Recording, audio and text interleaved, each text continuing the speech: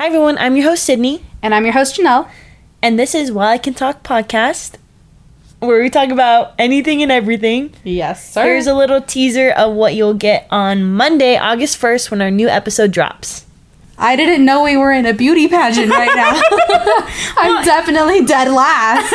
Well, it's crazy because, I don't know if you ever go grocery shopping over the point of the mountain. Do you know what the point of the mountain is? No. Okay, so if you're going to go drive to Salt Lake and then you, go over the curve of the mountain. Oh, Traverse Mountain right there. Yeah, but, you're going to go, you go around the mountain. Yeah. Yeah, so that's called the point of the mountain. Okay. So, if you go over the point of the mountain and you go anywhere else, no one's dressed like that. It's just here in Utah County. Wait, are you serious? I'm serious. I don't know why.